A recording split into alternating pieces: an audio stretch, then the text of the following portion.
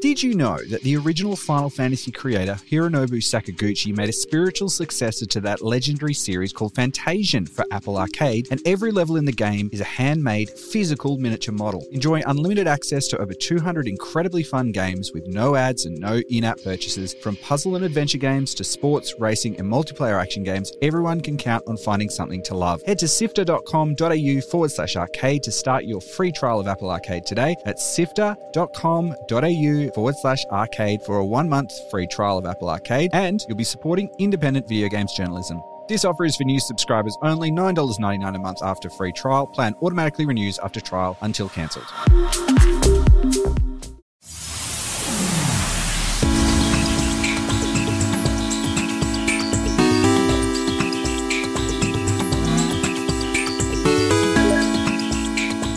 Hello and welcome to Pixel Sift. My name is Gianni, and joining me on this episode is my co-host Mitch. Thank you, Mitch, for joining me on this episode. Hello. Each and every episode of Pixel Sift, we introduce you to a new creator of interactive media, and we find out what it actually takes to make those games you love. And this episode, we're exploring DAP, a dark storybook-style adventure. And joining us is Paul Anstey and Iris Anstey of Melting Parrot Games, a two-person team based in Melbourne. Hello to you both. Hello. Nice to be here. We can't wait to find out more about your game. We've been playing a little bit of the prologue, had a bit of a taste, but it is something that is beautiful to behold, but also dark and very, very interesting. So let's jump in. Australia's best video game podcast. Subscribe to Pixel Sift on Apple Podcasts, Spotify, and wherever podcasts are found. Now, DAP is a dark storybook-style adventure. If you imagine that sort of black paper that you might have used in your art class in school with these sort of, charcoal or maybe wax crayon designs on top of it. It's a game where you lead your friends through a twisting path. But Iris and Paul, how would you describe this game? What sort of game is it and how does it play? Yeah, well, it's a game where you control a little creature called a DAP. And I mean, it plays like an action adventure horror type game. Basically, there's a sort of a corruption that's spreading through the forest, and it's your job to gather up your fellow DAPs and lead them to safety. Can you tell us a little bit more about how the game kind of came about? How did you start working on it, and what were some of the inspirations? Yeah, I think it's a little bit hard to answer this question because we didn't really plan this game at all. We were just trying to learn how to do game development. It's basically still our first game. We started a few years ago just to learn some Game Maker, the program we're making this on, and we just kept working on it until it became basically what it is now. Yeah, we kind of accidentally made a game. We did have some different ideas for games, which ended up being way too complicated. There was one floating around, which I think sort of kicked off our inspiration. Something about like multiplying bacteria and beehives and things like that. And I think that's actually when I started making some of the sounds for the game. And then we realized this is insane. We can't do this. And then we kept making, I'm just reiterating what you said. We started making different, as you learn the engine, you want to make your own example of it. So you've put into practice what you've learnt. And we had several of those going. And then I guess one of them, it just kept growing. And then people seemed to be sort of liking it. I'm like, oh, okay, we'll keep doing it then. Now, the visual style of the game is very striking, and is one of the main things people point out when they see DAP for the first time. Where did that come from, and what are your influences? I think that the art is made just through whatever I felt I can do at the time. Influences, I guess anything that's sort of around me influences me in some sort of way, so that's not like a direct copy from something else. I mean, of course, there are some more direct influences than others. So, I mean, people have definitely found the comparison of some Studio Ghibli movies like the Kodamas that's always been recognized, but it wasn't. It was still an accident. Yeah, I didn't actually try to like copy them in that way. Also, we didn't really plan to have a lot of them at the same at a screen. I was just trying to make a playable character, and then Paul copy and pasted them all over the place. Yeah, I just put them all over the place, and then was like, oh, let's give them voices. It's like, oh, this is awesome. Yeah. This is cute. And then, oh, what if they can follow you? And what if they can shoot? And what if this? And on and on and on. But yeah, the rest of the art style is like, I like basically drawing plants a lot, and I wanted to try out pixel art. And what happened is, because I can't really do the clean type pixel art that most people usually do, like when you talk about pixel art. So I mess around with it in Photoshop so long until it becomes some sort of scrambled pixel mess. And yeah, that I feel like I like that aesthetic, so I kept doing that. I mean, at the time, for a large part of when we really started on the game, we were living on a farm in Tasmania and sort of really rural. So we were surrounded by nature, just out in nature a lot, and that I think that probably helped inform the aesthetic a bit as well. The style, I think, is you're really striking, actually. And to me, just the first thing that came to mind was literally just using like charcoal on black paper and things like that. What did you want to convey? Because it is quite a dark looking game. What sort of idea are you trying to convey through the art style in this particular game? Some like the art is sort of like a mix to me that's of a mix of grittiness and prettiness somehow, and that's something that we do also want to convey in the gameplay itself.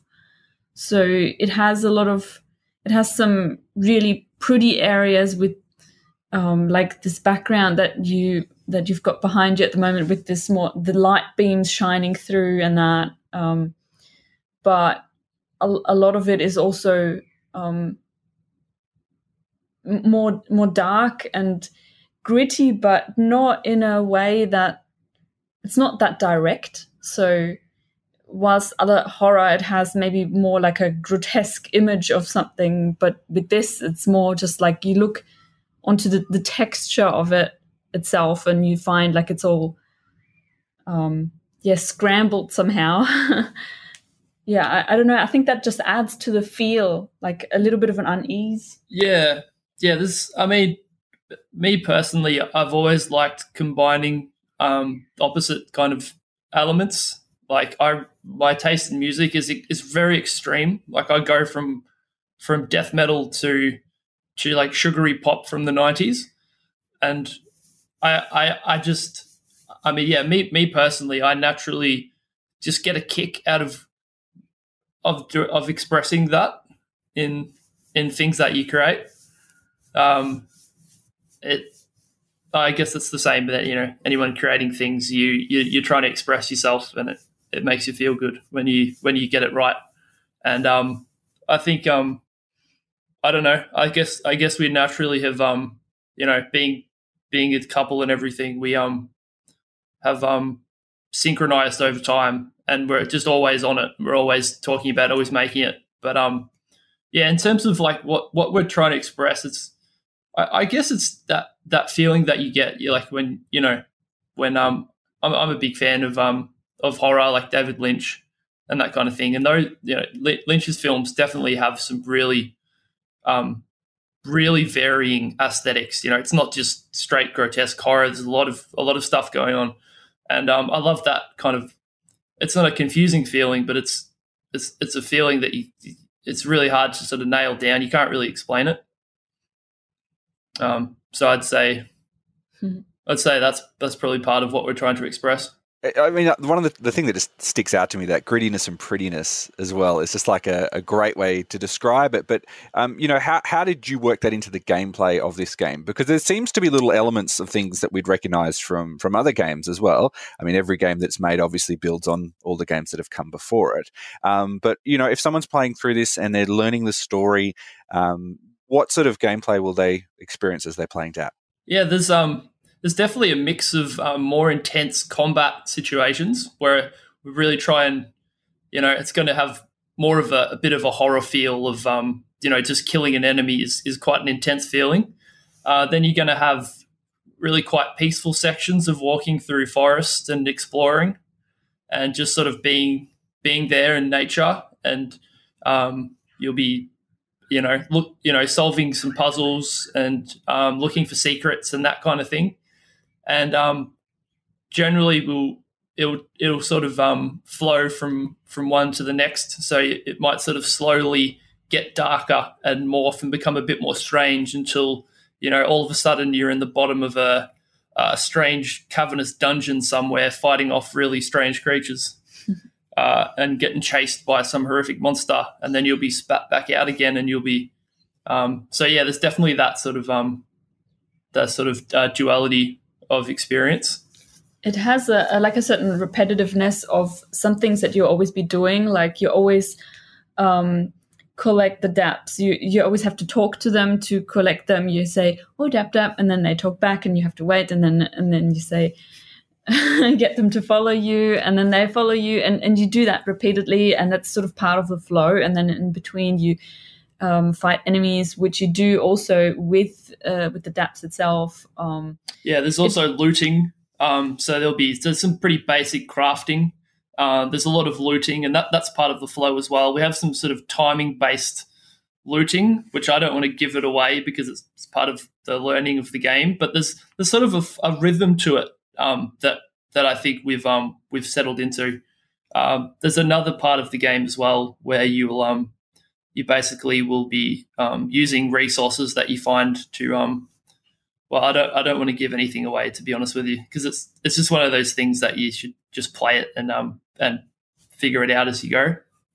But interestingly, also, like I think to mention is that the combat kind of plays like a twin stick shooter as well, which I think people didn't really expect. Yeah, people see the game, I think, and they probably expect a heartfelt, pretty indie game, maybe with some light sort of action, and then they play it and they're like, "Whoa, okay, I wasn't expecting this." There's something I've always wanted to ask horror game creators that I seem to forget every time we do talk to them. But do you yourself find it scary? Because like after creating it a while, do you still find it scary?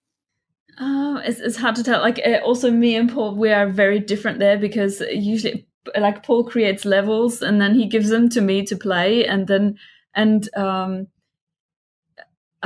mean, I'm sort of more like I can see how this can be scary, and I understand this is the right atmosphere. I say like this is the right mood here, the right music or whatever.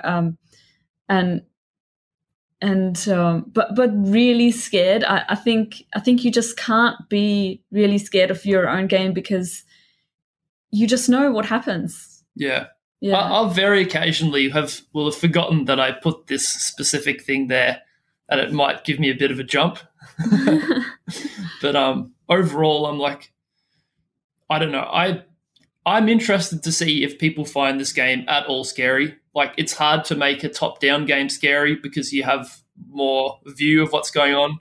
First person, obviously, you're right in there. So we're trying our best to make it scary. So yeah, it's a good question though. I mean, I'd like to ask that question to people, the people who made Alien Isolation, if they find it scary, for example, because that thing's really unpredictable. I'd like to ask a little bit about, you talked a bit about the look of it, and people might think that it's a sort of a cute sort of narrative indie game, and sort of managing that perception from players where they might come into it thinking it's this one certain thing and then be faced with quite complex combat perhaps or something different. What are you doing to sort of communicate that to people who might want to check out your game when they're coming to play it? Well, I kind of like the thought that someone comes into it thinking it is a pretty indie game and then they're like, oh God, what's this? Like that really makes me happy. So I hope we get in people that do think that, but hopefully also people who like more full-on things will be interested as well. But like for me personally, I just love going into a movie or a game where I have no idea what to expect. I don't even know what genre it is. Maybe I've got a rough idea. And then then you just you're not expecting anything. You've got no expectation. So I think it kind of works in our favor. It's definitely not easy to communicate what the game is about or like what to expect. I think it's a great challenge, and because a lot of the time when you show something to the public, you only have like a minute video or something, and you can't possibly really communicate what it's going to be like. So yeah, what people will what kind of picture they will make of the game. It's since also we're very inexperienced in that section. We cannot possibly predict what they will actually be thinking. Is it a hard game to play? Depends what week you play it at. We are constantly trying to balance this game, and we've struggled a bit of figuring out how hard it should actually be, and also because Paul and I are so incredibly different as players. Paul is this experienced player who plays I don't know. I play harder games, Mario generally speaking, and Dark Souls and whatnot. And Dark Souls. You play more like Zelda and like chill out kind of games. Yeah, I'm just not I wasn't into gaming until I've met Paul really. So I'm not. I can't play something that's very difficult in terms of combat. So we're trying to make it good and interesting for both of us. Yeah. For either, like, we see ourselves as customers really for it. It's a really good restriction, I think, because, if I was left to my own devices, it probably would have become so difficult by now and so unapproachable. And it's like, it's just about me, like what I want to play. And that's kind of stupid. Unless you're like so good that you know how to sort of make it. There are games that are difficult that are still approachable. So then Iris will play it. She goes, I can't even play my own game. I was like, you're right. So then we balance it, and then it goes back and forth between too hard. Now it's too easy and it's boring. And we watch people play it, and they're like, oh, this person has no trouble. And so we didn't really want to use difficulty settings because we love Zelda and Dark Souls. Don't have them, and it works so well in those games. I really like. It's like, this is the game. This is the experience. This is it, this way. And you're playing it the right way. We've messed around with adaptive difficulty as well. It's a bit of a thing. Like it's caused a lot of discussions and back and forth. But I think it will make us make a better game, this conflict. Can you tell me a little bit about, before you made this game, what sort of experiences, what sort of background do you have that you've brought to this that you think have really contributed to doing something? As you said, this is the first game you've sort of ever made. You didn't intend to really make a game, and now you're here. What sort of background did you have before you came into making this game? I made a lot of music, and and a lot of writing and things like that over the years. And we did a short film as well. Iris used to do the covers, like for albums that I made, and I think that was actually, if you look at some of those, especially the first one, there's almost like a very faint like prediction of DAP on there. There's a little bit of that vibe going on. So I think we start, but it was more just me making music, and then Iris would sort of make the cover at some point along, but so it wasn't as much of a fusion of our skills. Yeah, I have a background in photography. I've studied photography a while ago, and I always made some art. I used to draw, paint with watercolors more, and since we started making this game, I've only done everything on the computer. So yeah, but basically we've both been creative people, and we hadn't really had this this direction of what exactly to do.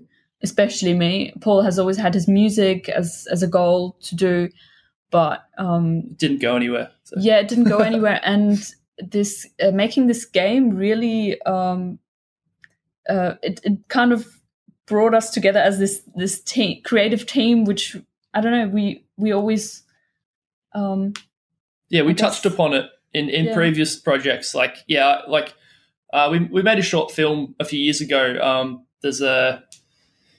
I'll just tell you briefly about it. You don't have to include this, but we met in Darwin actually back in 2013. There's a guy up there called Trevor, the Rubbish Warrior, and he's like a homeless dude, and he's famous there, and he makes like statues out of rubbish around the place. You can like see where he's been. He like sort of fuses together rubbish and plant matter, and I'd always wanted to make a thing on him, and then I had some time off work and I had some money, so I went up there and just followed him around for a few days, and just got heaps of footage, and then came back and then basically gave the footage to Iris, and then she edited it together, and then I did the soundtrack. So that was probably the first thing we did. That was like it's sort of a little mood piece. I would say. A mood piece, yeah. It was definitely a fusion of ourselves. So yeah, you could say it kind of started back there, but this game stuff has really, really given us direction and purpose. So it's been amazing. The whole thing's been so good. It's been really challenging. Obviously, these couple of years have been crazy for everyone. We've been, we live in a little apartment together, and yeah, as you can imagine, it's not always easy. But I think what we've made is really, it's very personal. I think you don't get that every day because most people aren't insane enough to make a game with their partner. Well, I mean, saying that, we've actually had quite a few this year on the podcast where a number of couples have actually been making games together. And I'm curious as, what does that bring, having a close relationship into a creative project that you think would be easier than working with someone who maybe just is just a team member that you met online? I think everything becomes more personal, and it's not always good, but I think in the grand scheme of things, you can create something that's even deeper and more personal, I think, because you share something that you cannot possibly share with anyone else. But it does create these moments, like when you disagree on something in the game, this stays in this room and it doesn't leave this room, and it is between us, and we know we want different things, and now we're fighting over it, and now we have to get over this, and until we have, then we'll be fighting kind of over this thing. Over and over again. and over and over, yeah. So, and then we do agree, and then we're like, yes, this is it. We've got something there, and then it falls apart again, and then we fight about it again and repeat. Yeah, I guess some of the benefits are, as you said, it's very personal. So it's always there, like it's always with us, and we're always like, oh, we have this idea, and like, oh yeah, that sounds good, and so always taking notes, and it's constantly there. And I think anyone making games probably is probably the same, but also if you're making it with your partner and you're always there together, then it's a very big presence. And so I'd be curious to hear how other people's experiences are that work with their partner, and if it's similar, or if they have some kind of system where they process disagreements or whatever it is. But I think if you can get through this together, then you're probably doing okay. What are some other things you think people should either play or maybe watch to get them in the right frame of mind, and so they can appreciate as much of DAP as they can? I would say definitely some Studio Ghibli, because and not just the easygoing ones. I would say they have this weirdness that we really like. I would recommend Spirited Away. That's really good. I'm going to say the Silent Hill 2 soundtrack, and maybe Silent Hill 2 in general, actually. That is amazing. That soundtrack is, it really has this euphoric dreaminess to it, and then this just straight up, just dread. And I love that. I love this feeling of dread of like, there's somehow, it somehow breaks, for me personally, probably not for you as much, but there's a euphoria to be had with, I'll just rant about what I like about horror for a second. It's like someone else has identified something in you that you know, and you're like, oh, it's not just me. Or like, I know exactly what you mean by this. I couldn't put it into words, but I know this feeling like exactly. And I love that so much. So for me, like a good horror, I don't really mean like grotesque things. I don't really like that kind of thing. But the more psychological thing is like a sense of belonging. Well, it's a sense of connection, isn't it? Because it's part of that same experience, you know, someone who, as you said there, has identified that what you feel or what they feel is something that's almost universal. And so if someone can connect to you to that way, you know, people think about things like, you know, rom-coms or comedies or whatever, that sort of stuff. But this is another exploration of what it is to be a person. Are you hoping that's what people get out of DAP when they play it as well? Oh, that would be amazing. Yeah. I mean, hopefully we do a good enough job that people can identify with it like that. It's hard to say from our end because we've made it and we don't really know. You can't really tell if it's that good because, you know, you hope it is, but it's, yeah, in some ways it's out of your hands, I guess, like once you've done it. So thanks for being part of this episode. And now if you're keen to learn more, you can hit the links in the description of the episode in your podcast player on our website, or you can go to meltingparrot.itch.io where you'll find a link to wishlist the game. And everyone knows that wishlisting is a really important step to supporting those creators. Even if you can't go out there and buy something, if you put something on a wish list, it does make a difference. Iris and Paul, thank you so much for joining us. We really appreciate you spending the time and telling us a little bit more about DAP.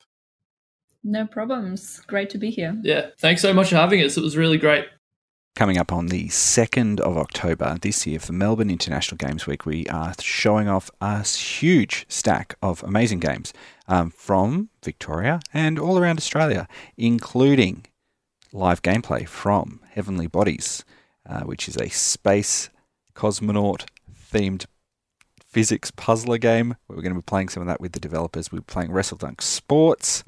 We'll be talking to the developers of Knuckle Sandwich, of Enchanted, lots of these great Australian-made titles. It's all happening on the 2nd of October. You can find out more information by heading to sifter.games, sifter.games. That'll take you there. In the next couple of weeks, you'll see all the great stuff that's coming up, but it's a big showcase of a whole range of different teams, small, big, in development, finished, you know, lots and lots to look forward to. So Saturday, October 2nd, 12 o'clock, Australian Eastern Standard Time, until 5 o'clock. There's 5 hours of great indie, interesting stuff coming for you on that time. Sifter.games for more information. Pixel Sift is produced by Fiona Bartholomaeus, Nicholas Kennedy, Daniel Ang, Sarah Ireland, Viv Thum, and Adam Christou. Mitch Lowe is our senior producer. Thanks for joining me, Mitch. Hey, senior producer. Woo! And Gianni Giovanni, which is my name. I'm the executive producer of Pixel Sift. As always, we'll be putting links to everything we talked about in the show notes on our website, which is pixelsift.com.au. You can give us a follow on Twitter, Facebook, or Instagram. Search for our social media there at Pixel Sift on social media. And you can also come join us on Discord. We'd love to have you there. We talk about all sorts of things. That's pixelsift.com.au/Discord. We talked about anime, movies, and sometimes also games. That's pixelsift.com.au/Discord. And if you like what we're doing here, or if you know someone that might like an indie development game podcast to hear the stories about how their favorite games are made, the best thing you can do is send them our way. Give them a link, subscribe them on their phone when they're not looking. That's the best way to support the show. That's all for this episode. Thank you so much for being a part of it. Until next time, have fun. Bye.